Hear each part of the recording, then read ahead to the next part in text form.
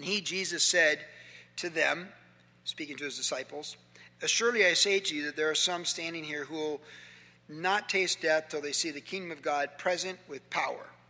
Now after 6 days Jesus took Peter, James, and John and led them up on a high mountain apart by themselves, and he was transfigured before them.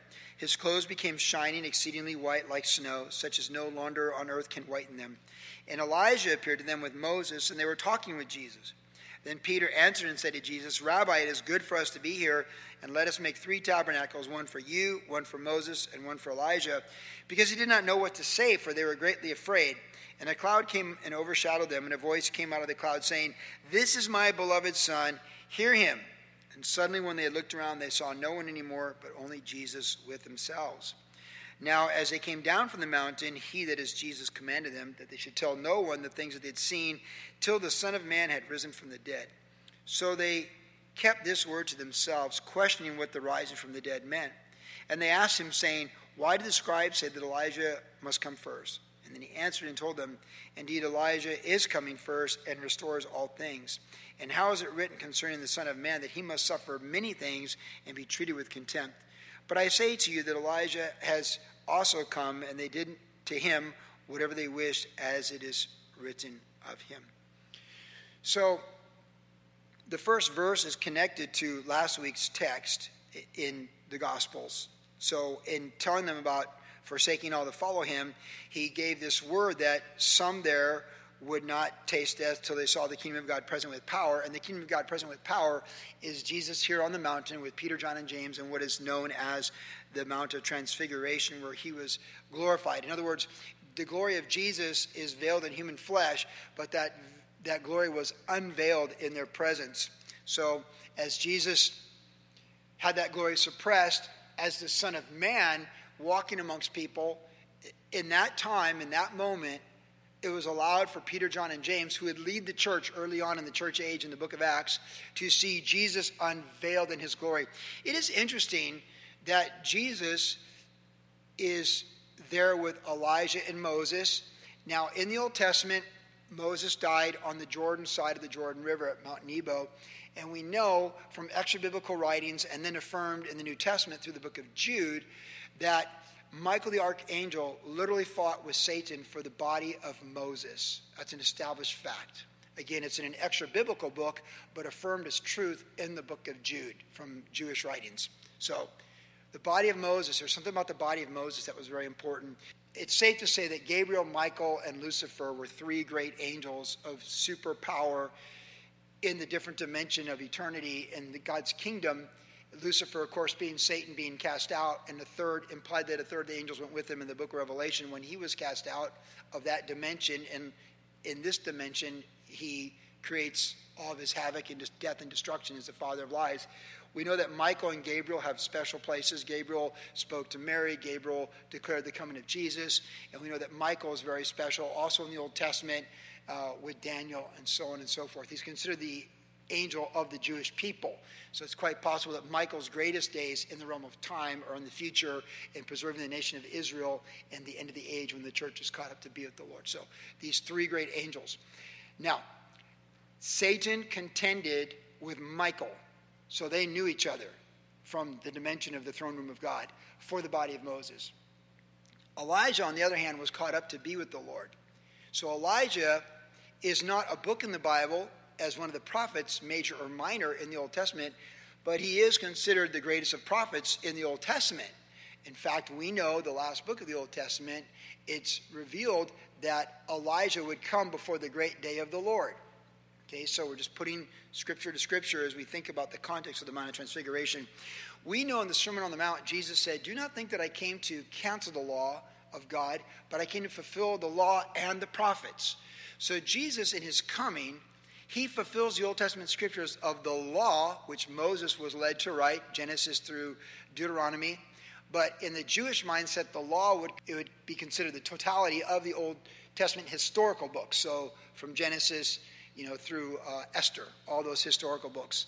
And the prophets would be all the prophetic books. So starting with Isaiah as a major prophet through Daniel and on through to Micah and Malachi and the rest of them. The law of God points to Jesus, and the prophets point to Jesus. Jesus said to those who rejected him, the religious leaders, he said that he has a witness, because they said to Jesus, you make witness of yourself. He goes, oh, the Father bears witness of me.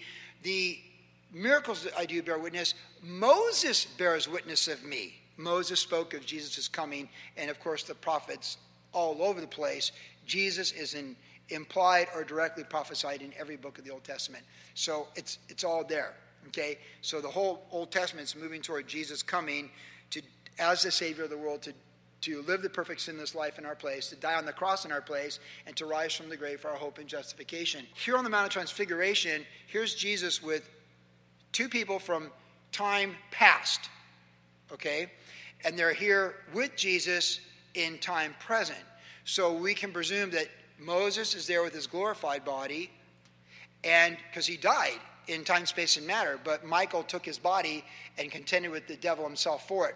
Now Elijah is the famous story of being caught up in the chariot, Elijah's chariot. And when Elijah was caught up into heaven, Elisha, his disciple, was there with him to see it. And the people were prepared that Elijah was going to be caught up into heaven. And he's not the first one to be caught up into heaven. Enoch walked with God in the primeval world, the pre-flood world, and was not, and was caught up to be with God. And then Elijah was caught up to be with God. And I've shared this, but years ago, when doing a Bible study with my daughter Leah, a personal devotion, and doing the study on Elijah and his chariot, I had this breakthrough from the Holy Spirit where it all became so clear to me. Because Elijah's chariot's like Jonah and the fish and these stories where it's supernatural. So if you limit yourself to natural thinking, and the natural man receiveth not the things of the Spirit, but when you understand that God works in time with the power of eternity, then the supernatural supersedes everything. But particularly with the story of Elijah, when I had this devotion with Leah, I had this vision from the Lord of how it happened. That it's like there's a curtain behind us. There's like a curtain here in time, space, and matter, and it opens up when eternity comes. It opens up. So to those who are transcending the dimensions, they see themselves going through that. That's when I talk about Melissa in camp. When the Lord came for her, she got up out of her deathbed and moved toward the wall because that curtain was opening up for her. Jesus was coming, and she said, I'm healed, to her husband.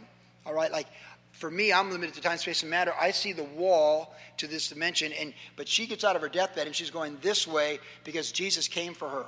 That was it. So she went in that dimension. So now it opens up, and like when Jesus ascended to the Father, it's the same thing where they're all there, and then he goes up.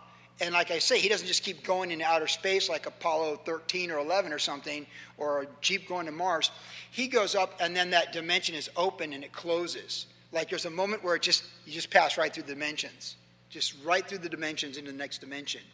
And that's what happened with Elijah. Literally that dimension opened up. Because you say, chariots of fire, but remember there's two types of fire with God. There's the holy fire, like the burning bush, that just keeps burning, but it doesn't consume. Like your campfire at San Onofre, all right? It's a holy fire. And then there's a fire that does consume. And the chariots of fire that came, they come out of the other dimension, and they sweep up Elijah. And Elisha is a witness to Elijah being swept up. And they come like a whirlwind, because it says like a whirlwind, and sweep him up. And he goes right up like Jesus ascending, and right through the dimension, and he's gone. And the coat falls to Elisha, who had asked for a double portion of the Spirit that God had on Elijah, which God gave him, and the rest is biblical history for the Jews. So Elijah never died. He was caught up. Moses died, but his body was contended for. So these two come back into time now. They come out of the dimension of eternity into time, and there they are on the Mount of Transfiguration with Jesus, representing the law and the prophets. And Peter, John, and James knew who they were. They knew who they were. So it was revealed to them that these are them. So you can imagine these three fishermen that have been in the fishing business together, disciples of Jesus, still figuring everything out. Peter's already walked on water, so there's things happening. They, Jairus' daughter raised from the dead. They're seeing the supernatural, but now they're on this mountain. And first of all, Jesus has 12, and he picks these three from the 12. And they had already been in the room with Jairus for the raising of the daughter. They've had special moments just with Jesus. And that's fine. Jesus can do whatever he wants in someone else's life. We should never compare what he's doing in your life by someone else's. And some he gives 5, some he gives 2, some he gives 1. The real issue is what you do with what he's given you. For that's what we're going to be accountable for. And these three See, it's not all equality. God gives different people different skill sets for different purposes. And the whole idea that we're all got this, it all has to be equal playing field is not necessarily the case in the human experience, nor is it of a divine nature. And the parables of the minas and talents tell us that. God gives us all different things. And it's never about how much he gave us, but it's what we do. That's what we're measured by, what we do with what he gave us. So these three, Jesus has them set apart. There's a special work for them. And there they are, and here they are, and there's Elijah and Moses and Jesus. And of course, Peter always has to say something, right? So Peter says, ooh, it's good we're here. Yeah, you think? Let's build tabernacles for all three. This is an interesting statement because he's basically saying like, hey, let's have a moment here. Elijah's tabernacle, the prophets. Moses' tabernacle, the law. And Jesus' tabernacle, the Messiah. It sounds like a good plan. But here's something that you really want to think about before we move on from this text. God the Father spoke to them. See, God the Father did most of his speaking through Jesus to these apostles. But he came over them in a cloud. This isn't like a marine layer coming in June. This is a different kind of cloud. This is the holy cloud. And these guys are already afraid, and the narrative tells us that they were afraid. Because they're in a different dimension, in a sense, right now. And Jesus' glory is revealed, and they're seeing his glory. So it's how can we even wrap our minds around this story, right? But this is the glory that we'll see when we step into eternity. And then the Father comes over and he says, this is my son. This is my son. Hear him. He spoke. Now see, the Bible says no one can see the Father at any time and live, right? That's Jesus. No one has seen the Father, but the only begotten of the Father, the Son, he has declared him to us full of grace and truth. But here the Father comes and speaks out loud to Peter, John, and James.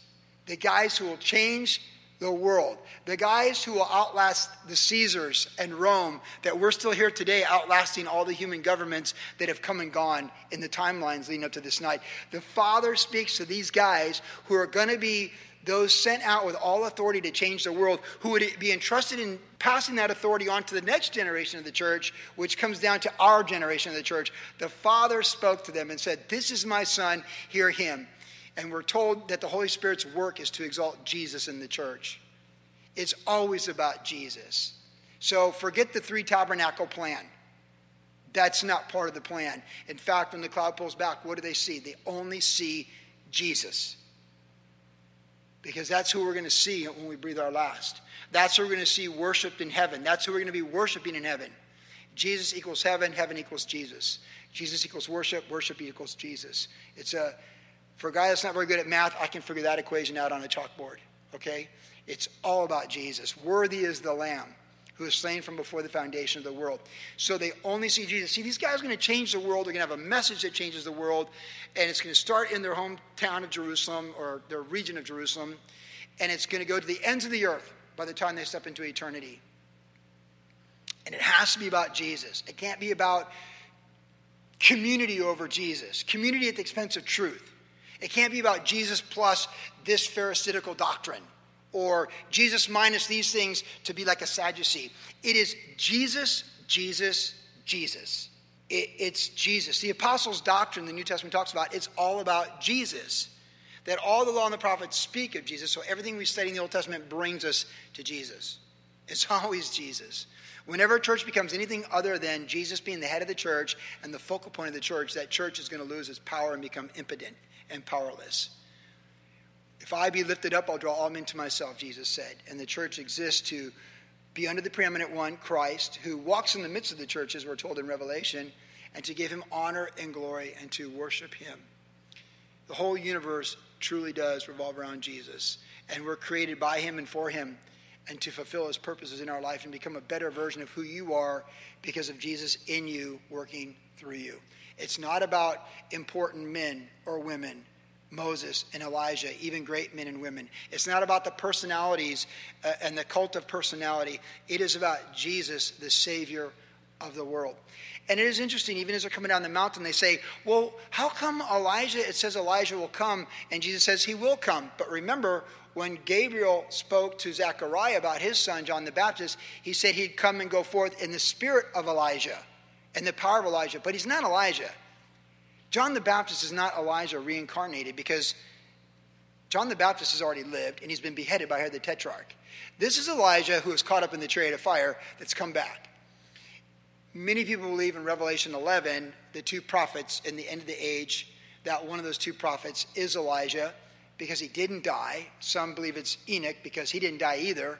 But there are two prophets in the end of the age described for us in the book of Revelation who perform great miracles in Israel before the Lord returns with his church at the end of the age. He comes for his church, and then 7 years later he comes with his church. So during that time of the 7 years where Israel has the renewed covenant with God, there are two prophets, and they describe the miracles of Moses and Elijah. So it's quite possible it's linked even to this story here. But you know, it's interesting. Jesus is here on the mountain in his glory between Moses and Elijah. But when he's dying on the cross for our sins, he's on the cross between two criminals. Isn't that amazing? Because his rightful place is between the law and the prophets in glory. But the place he took for you and I to be saved from our sins is between two criminals. We call him Savior because that's what he gave up. So I wonder if Peter, John, or James connected that, seeing Jesus on the cross, that they connected how they saw Jesus with Elijah and Moses, seeing him with the criminals on the cross as a criminal. It's amazing. Let this mind be in you that was also in Christ Jesus, who considered it not robbery to be equal with God, but humbled himself even to the point of death, the death of the cross. Not just dying, but dying capital punishment for sinners. It's amazing. The question they said about Elijah, Jesus answered and said, hey, that's going to happen. And he already came, a type of Elijah came with John the Baptist. That's what he's saying. And the real Elijah will come. It's implied. But the real issue is, it's not about Elijah. How is it written concerning the Son of Man, verse 12, that he must suffer many things and be treated with contempt? See, the focus has to always come back to Jesus. It can't be about any great, we can respect and appreciate great women of God and great men of God. It's Jesus. For all the people that we could esteem in their faith and their relationship with the Lord, and it'd be great to have them be there for us when we're facing the grave, but we get left behind. We get left behind. I was in the room with Jeremy Camp and Melissa Henning Camp and Melissa's mom when she passed. And I was there as a pastor and a friend. And I was blessed to be there. But I'm just a man in time, space, and matter. It was Jesus who came for her. I can't do anything. There's a beautiful story that it's always got to be about Jesus. It's always Jesus is the center, like the Vineyard song in the late 90s. Jesus, be the center of my life. Be the wind in these sails. Be the fire. That's it. So it just reminds us, as we turn the corner into the second quarter of the year, that it's not what we're doing, it's who we're believing. We read on. Verse 14. When he came to the disciples, he saw a great multitude around them and scribes disputing with them. Immediately when they saw him, all the people were greatly amazed and running to him and greeted him. And he asked the scribes, what are you discussing with them? And then one of the crowd answered and said, Teacher, I brought you my son who has a mute spirit, and whenever it seizes him, it throws him down. He foams at the mouth, gnashes his teeth, and becomes rigid. So I spoke to your disciples that they should cast it out, but they could not. He answered, that is, Jesus answered him and said, O faithless generation, how long shall I bear with you? Will I be with you? How long shall I bear you? Bring him to me. And then they brought him to him. And when he saw him, immediately the spirit convulsed him, and he fell on the ground and wallowed, foaming at the mouth. So he asked his father, how long has this been happening to him? And he said, from childhood. And often he has thrown him both into fire and into water to destroy him. But if you can do anything, have compassion on us and help us. Jesus said to him, if you can believe, all things are possible to him who believes. Immediately the father of the child cried out and said with tears, Lord, I believe, help my unbelief. And when Jesus saw that the people came running together, he rebuked the unclean spirit, saying to it, Deaf and dumb spirit, I command you, come out of him and enter in him no more. And then the spirit cried out and convulsed him greatly and came out of him. And he became as one dead, so that many said, he's dead. But Jesus took him by the hand and lifted him up, and he arose. So Jesus took him by the hand and lifted him up, and he arose. And when he had come to the house, his disciples asked him privately, why could we not cast it out? So he said to them, this kind can come out by nothing but prayer and fasting. So right out the mountaintop experience, Peter, John, and James come down the mountain trying to figure out what Elijah's all about and what they just saw and were a part of. They're trying to calibrate on that experience they just had and understand what Jesus meant, that he was going to die, be killed, and rise on the third day. I mean, they're just trying to wrap their minds around that. And we know from the Gospel of Luke, where we're at right now on Saturday night, they couldn't get it. They had a hard time getting it. So we know that they're just working through it. And we know even just the previous chapter, Jesus rebuked them for not learning the lessons of the feeding of the 5,000 and the 4,000. So these three, they're like, wow, okay, we have to figure this out. But then they come down, and right away there's conflict. The scribes disputing. We talked about this. These guys traveled 60 miles one way to just find fault and argue with Jesus. Some people just love to dispute. I don't understand it, but and they're wrong. So the only thing worse than disputing is being wrong with what you're disputing, right? Think that through. It's one thing if you're disputing and standing up for the truth. It's quite another if you're disputing just for your opinion or the opinions of men, and even worse, falsehood against the truth, which is what they were doing. It's a terrible place to be. We'd never want to be there. So make sure if you're disputing for truth, and you know the truth. And you're rightfully handling the Word of God. If you're going to get a dispute for Jesus. Don't get in dispute over things that have nothing to do with Jesus if you can avoid it. And even then, let truth be on your side and falsehood be that which you're disputing. Because God will honor that. But these guys, man, they're just... And look at Jesus. He's like, what are you discussing with them? See how Jesus walks in the scene and goes like, what are you guys discussing? What's going on? What's happening here? And then the guy goes, hey, teacher, I came, and these guys, your guys, they couldn't do it. It is interesting. It says, but they could not. Jesus is teaching the apostles, and we've seen this from the feeding of the 5,000 and the 4,000 previous to this chapter, that he's trying to teach them to have faith, the apostles, and work with what you have. Remember with the feeding of the 5,000, he said, you feed them. Philip goes, how are we going to feed them? A year's wage couldn't feed these people. And he's like, and then Jesus multiplied it. The feeding of the 4,000, what do you got? We got 7 loaves of bread. Okay, so feeds 5,000, 12 baskets full of bread. Then he feeds 4,000 with 7 loaves, 7 baskets. He multiplies whatever it is. So he's teaching these guys the principle of faith and multiplication when they look to him. He's going to say time and time again, if you have faith, you can move mountains. If you have faith, you can do greater than what I've done. And that's passed on in the church age. And I wonder how much we miss because we don't take him seriously at his promises, or we don't come reverently in the purposes of what God has for us. And I speak for myself on that more than any of you in this room. I say that more to me than anyone else I can think of. Because I read the same verses you read. Sometimes I go like, why is that not happening? And how does that happen? And what would I have to do to be a part of that? Really thinking about that. Just trying to be sensitive to the Lord. Like when the Lord says, hey, go talk to that person, or go give them money, or pray for these people, or go to Afghanistan. You know what I'm saying? Like, until you take that step of faith, you don't know what the Lord's going to do. The supernatural is in the obedience of the first step. He wants to do great things, but if you don't step out and do it, then it's not going to happen. Like, that's how it works. We fill the water pots, and then he turns it to wine. Like, there's a step of faith where our faith meets the place of the supernatural. And so these guys, look what he said in verse 18, the dead. He goes, but they could not. Right, they couldn't. They could not. These guys had cast out demons. They had preached the gospel. They'd healed people. They'd done great things when Jesus sent out the 12. But they came up against a foe here. They came up against something that was superior to them. So we have to ask, why could they not? Apart from the answer that Jesus already gave, is there more implied by this? If we're not able to flip the storyline of faith versus fear, or the kingdom of light versus darkness in obedience to the Lord, we have to ask ourselves, is the Lord in this, right? I mean, he did tell Paul no twice in Acts 16 when he was going out on a mission trip, right? He said no twice. The Holy Spirit forbid him. There might be times like you just don't have the power because it's not, okay, maybe this isn't us. We're not in God's will. We don't have the authority in this place. And that can happen. I've been there before. It can happen. It might be because we don't realize how serious the situation is, like the text implies. Apart from Christ, we can't do anything anyways. We can do all things through Christ who strengthens us, but Jesus said, I'm the vine, you're the branches. Apart from me, you can do nothing. So the reality is, we can't do it on our own. So self-confidence could keep us from accomplishing what God has, because like, hey, I got this. Actually, we don't.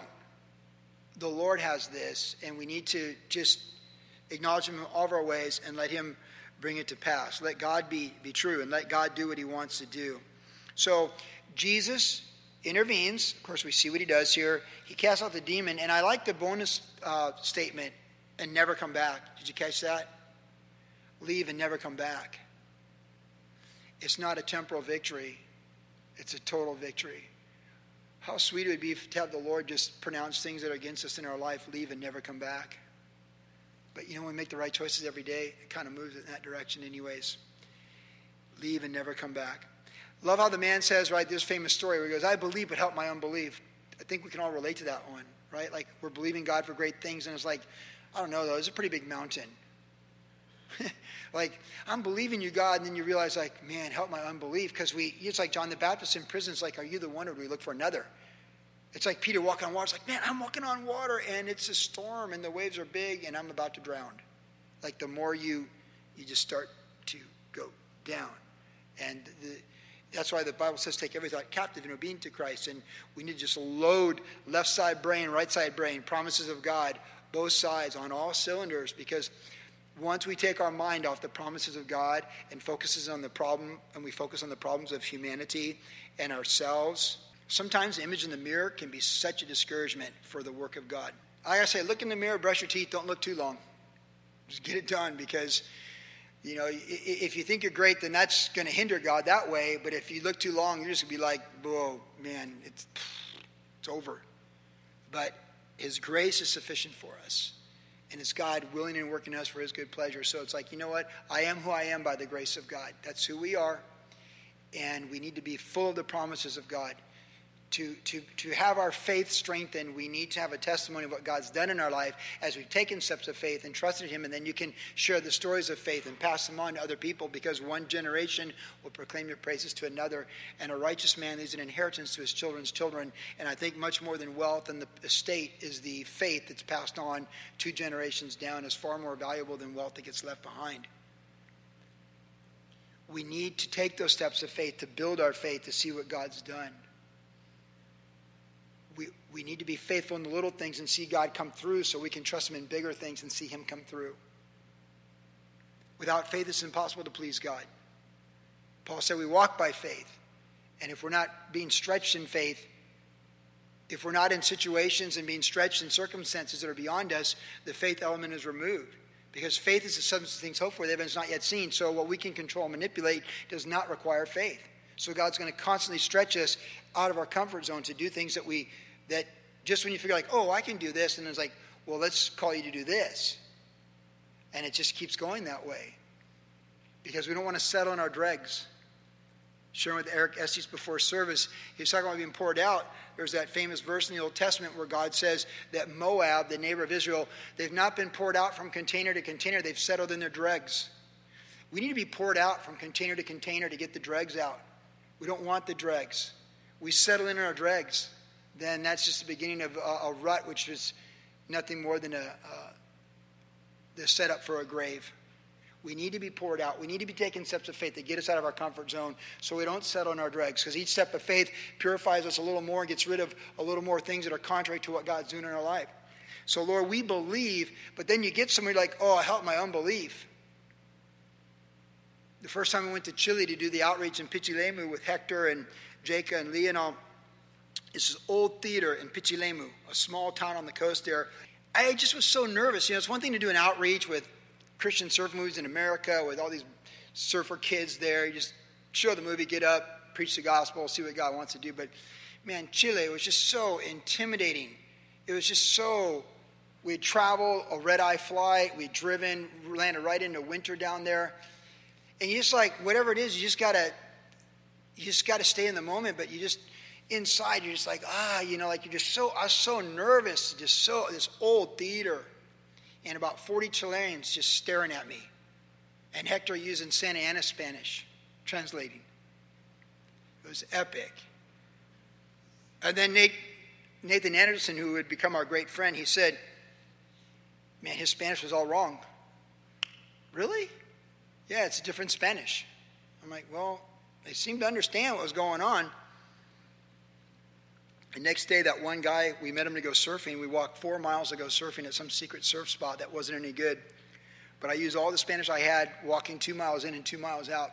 3 months later, that one kid was at the YWAM base and fully committed to the Lord in ministry. And he's become one of the most productive servants of the Lord to come through that YWAM base in the last 20 years. He came to that theater with me, nervous, Hector, Santa Ana Spanish. And in spite of all that, the next day we went surfing and just hung out. And the rest truly is church history in South America. Lord, help our unbelief. There's moments you just go like, this is so beyond me.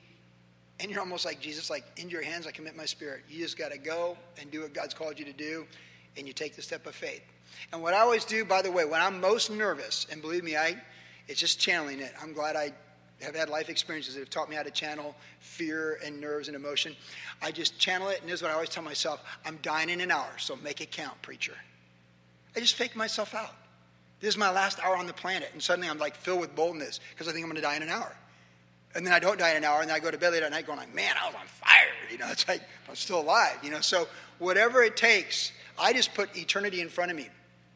When I'm really nervous, I just say, what if this is my last hour? And I'm like Pastor Chuck's last sermon or George Whitfield's last sermon. I want to bring it with everything I got. And then whatever happens, happens. Jesus said, don't worry about what you'll say in that hour. So whatever we're believing him in, he knows that we need help with our faith. But as you take steps of faith, your faith and confidence will grow in the Lord and who he is and what he can do in and through you with his calling on your life. But don't settle on your dregs. We need to be poured out from vessel to vessel. And it's not easy. It's not easy when you feel like you've been betrayed and you're being poured out by people you love and trusted, and they're pouring you from vessel to vessel. A man or a woman can see through nothing unless it's from the Lord. This kind come out by fasting and prayer. This last little bonus thought on this is we got to out-hustle the kingdom of darkness. That's what Jesus is saying here. You got to out-hustle them. Sometimes you watch sports events and you can just tell one team just wants it more. And they say in basketball, the team that dives for the loose ball, they're contending for every rebound. They're fighting for every single thing. It's like, and they're just out-hustling. You don't ever want to get out-hustled in sports. You don't want to be out-prepared, and you definitely don't want to be out-hustled. You want to bring more passion to the game than your opponent. And by the way, as a pro athlete, that was one of my main foundations of my surfing. I was an average pro surfer, but I was always at maximum level to compete. And I was known as a tenacious competitor. In fact, in being described in my life, even before Christ, when they had the issue on the top 20 surfers in the world, they had one word for each surfer. And for me, they just had this. It didn't say style, professional. No, it just said feisty. Right, because you're in for a fight right now. All that I got, I'm going to throw at you. The kitchen sink, haymakers, whatever I got, I'm chucking it your way. And if you're going to beat me as a superior athlete, you're not going to beat me with less than your A game. And I did not want to be out-prepared or out-passioned in the battle to be an elite athlete, and it served me very well in my career. And it's helped me in ministry because ministry is a battle, and I've learned we don't want to be out-sacrificed. The kingdom of darkness wants to out-hustle us. I've been studying the rise of communism in Russia and China, Mao Zedong, Trotsky, Lenin, Stalin, these guys. And I'll tell you one thing about these ruthless, brutal, evil men. They were viciously determined in what they were doing. Like violent criminals playing head games. They were so determined. It was conquer the world in communism or die. Their sheer will in the Bolshevik Revolution, the Russian Revolution with the Bolsheviks and the rise of the Red Party. It's unbelievable how determined they were and what risk they took against all odds to come to power, and they did. And I just think, man, if these guys, these ruthless, brutal men did this for communism, how much more should we be all in with love for the kingdom of God in the last days? Amen. That's what I think. I'm not going to let Lenin out-hustle me. You know what I'm saying? These are brutal men, evil men, women. They killed millions of innocent people. It just motivates me to die to self so I can save millions of perishing people. That's how I feel about that. These come out by fasting and prayer. Hope to see you prayer on Monday night. Verse 30. Then they departed from there and passed through Galilee, and he did not want anyone to know, for he taught his disciples and said to them, the Son of Man is being betrayed into the hands of men, and they will kill him, and after he is killed, he will rise the third day. But they did not understand this saying and were afraid to ask him. So they just couldn't get it. It's a mystery to me. It's a bit of a riddle how they didn't get it, because he told them at least 3 times, and his enemies got it. But he loved these guys. He empowered these guys. The women, they changed the world. It's amazing. But they just did not understand. And I think we can all relate to that. There's things sometimes we just don't get it, and God wants us to get it. But it's like, Lord, help our unbelief, and Lord, help us understand. Verse 33, Then he came to Capernaum, and when he was in the house, he asked them, What was it you were disputing among yourselves on the road? But they kept silent, for on the road they had disputed amongst themselves who would be the greatest. And he sat down, called the 12, and said to them, If anyone desires to be first, he shall be last of all and servant of all. Then he took a little child, set him in the midst of them, and when he had taken him into his arms, he said to them, Whoever receives one of these little children in my name receives me, and whoever receives me receives not me, but him who sent me. Now John answered him, saying, Teacher, we saw someone who does not follow us casting out demons in your name, and we forbade him because he does not follow us. But Jesus said, Do not forbid him, for no one can work a miracle in my name and can soon afterwards speak evil of me. For he who is not against us is on our side. For whoever gives you a cup of water to drink in my name, because you belong to Christ, as surely I say to you, he will by no means lose his reward. My attention is drawn to verse 34, where it says they disputed amongst themselves who'd be greatest. So they've been disputing the religious leaders, right? Jesus came upon a dispute. It says they were contending. Verse 14 said that they were disputing. The apostles were in a dispute with the scribes. And it's one thing to have to dispute with those that are opposed to you, but it's quite another when you have disputes amongst yourselves and you implode. That's the strategy of the devil. Divide from within and conquer. We know that. And these guys have a dispute over who's going to be greatest. And Jesus said very clear that the first shall be last and servant of all. We never have to wonder what greatness looks like in the kingdom of God in this dimension. It's serving others and esteeming others better than yourself. We want to, in our natural man, natural woman, we want to rise up and lord over others. It's a human way. But we're such a contrast to the world, and we're called to lose our lives and serve others. If we want to be great, it comes in losing our life and serving others. And there's a great challenge in that, but God will always honor that. God resists the proud, but he gives grace to the humble. And in servanthood, there is humility. In esteeming others better than yourself, there is humility, and that gives God the ability to work. We're not trying to build a kingdom and leave behind and lord over people in the temple. What we're trying to do is die to ourselves, become more like Christ, to win people for eternity, and that's where all the fruit is. That's where the payoff is in eternity. Not that it's even the motive, just that we pass from death to life. We want others to pass from death to life. Every time just life is so short, and just, hearing of a teenage suicide last week in Vero Beach, and my daughter having to be at the memorial yesterday, it just rips your heart out, where we just get this one life and then it's gone. And we have our life. And when I had my attempted suicide and then I got saved after that, the Lord's like, you kind of had the right idea. You don't want to take your life, you want to surrender your life, is what the Lord showed me. It's not about killing yourself, it's about dying to yourself. That's what the Lord spoke to me in the spring of 1987. Like, literally, the Lord's like, you've got, in a way, the right idea. It's not you ending the journey, it's you surrendering the journey, putting off the old man and putting on the new man in Christ. And I'm just so grateful that there's not a tombstone somewhere or something that says that Joey Brand died in 1986. Because Joey Brand tried to die in 1986. And I'm glad I'm still alive in 2019 to teach God's word here this night with all of you in Mark 9, chapter 9. It's not about lording over others. It's about serving others. And even so, we see John in verse 38 where he says, well, we told those guys don't do this because they're not following us. It's not about controlling others. It's never about controlling others. Promotion comes from the Lord.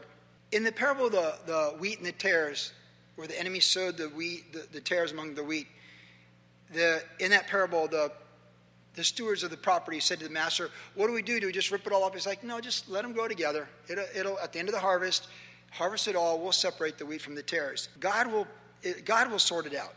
We don't know it all, and it's not our place to tell everyone in the body of Christ that we know it all. Preach the gospel, teach the word, rightfully divide the word of truth, give place for other people, distinctions amongst the 12 tribes, if you will.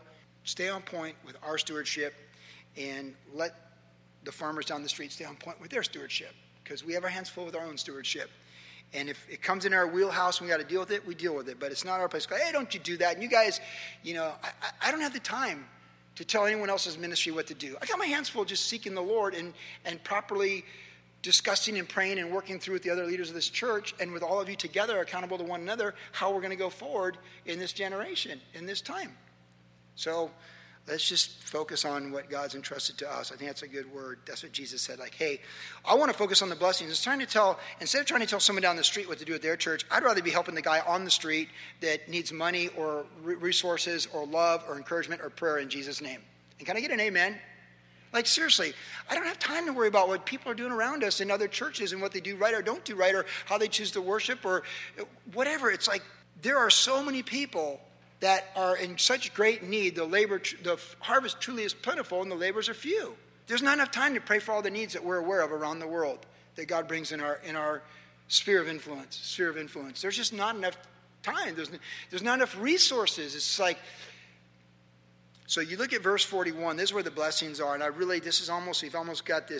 we've almost here tonight, but whoever gives you a cup of cold water to drink in my name, because you belong to Christ, it's true they say to you, he will by no means lose his reward. Man, so bountifully, the time, the love, the energy, the resources, in the measure you sow, you will reap. Just be a generous person of disposition. Be a giver. Be a dreamer. Be a believer. Not a taker and a hater and a cursor. Like, just so bountifully believe in the promises of God, believe in people, believe in the best for people, and do it as unto the Lord. You will by no means lose your reward. So dole it out in Jesus' name as you feel led, and let the blessings be upon you in eternity and even in time. Let the legacy of your life be that you sowed, and you're still sowing.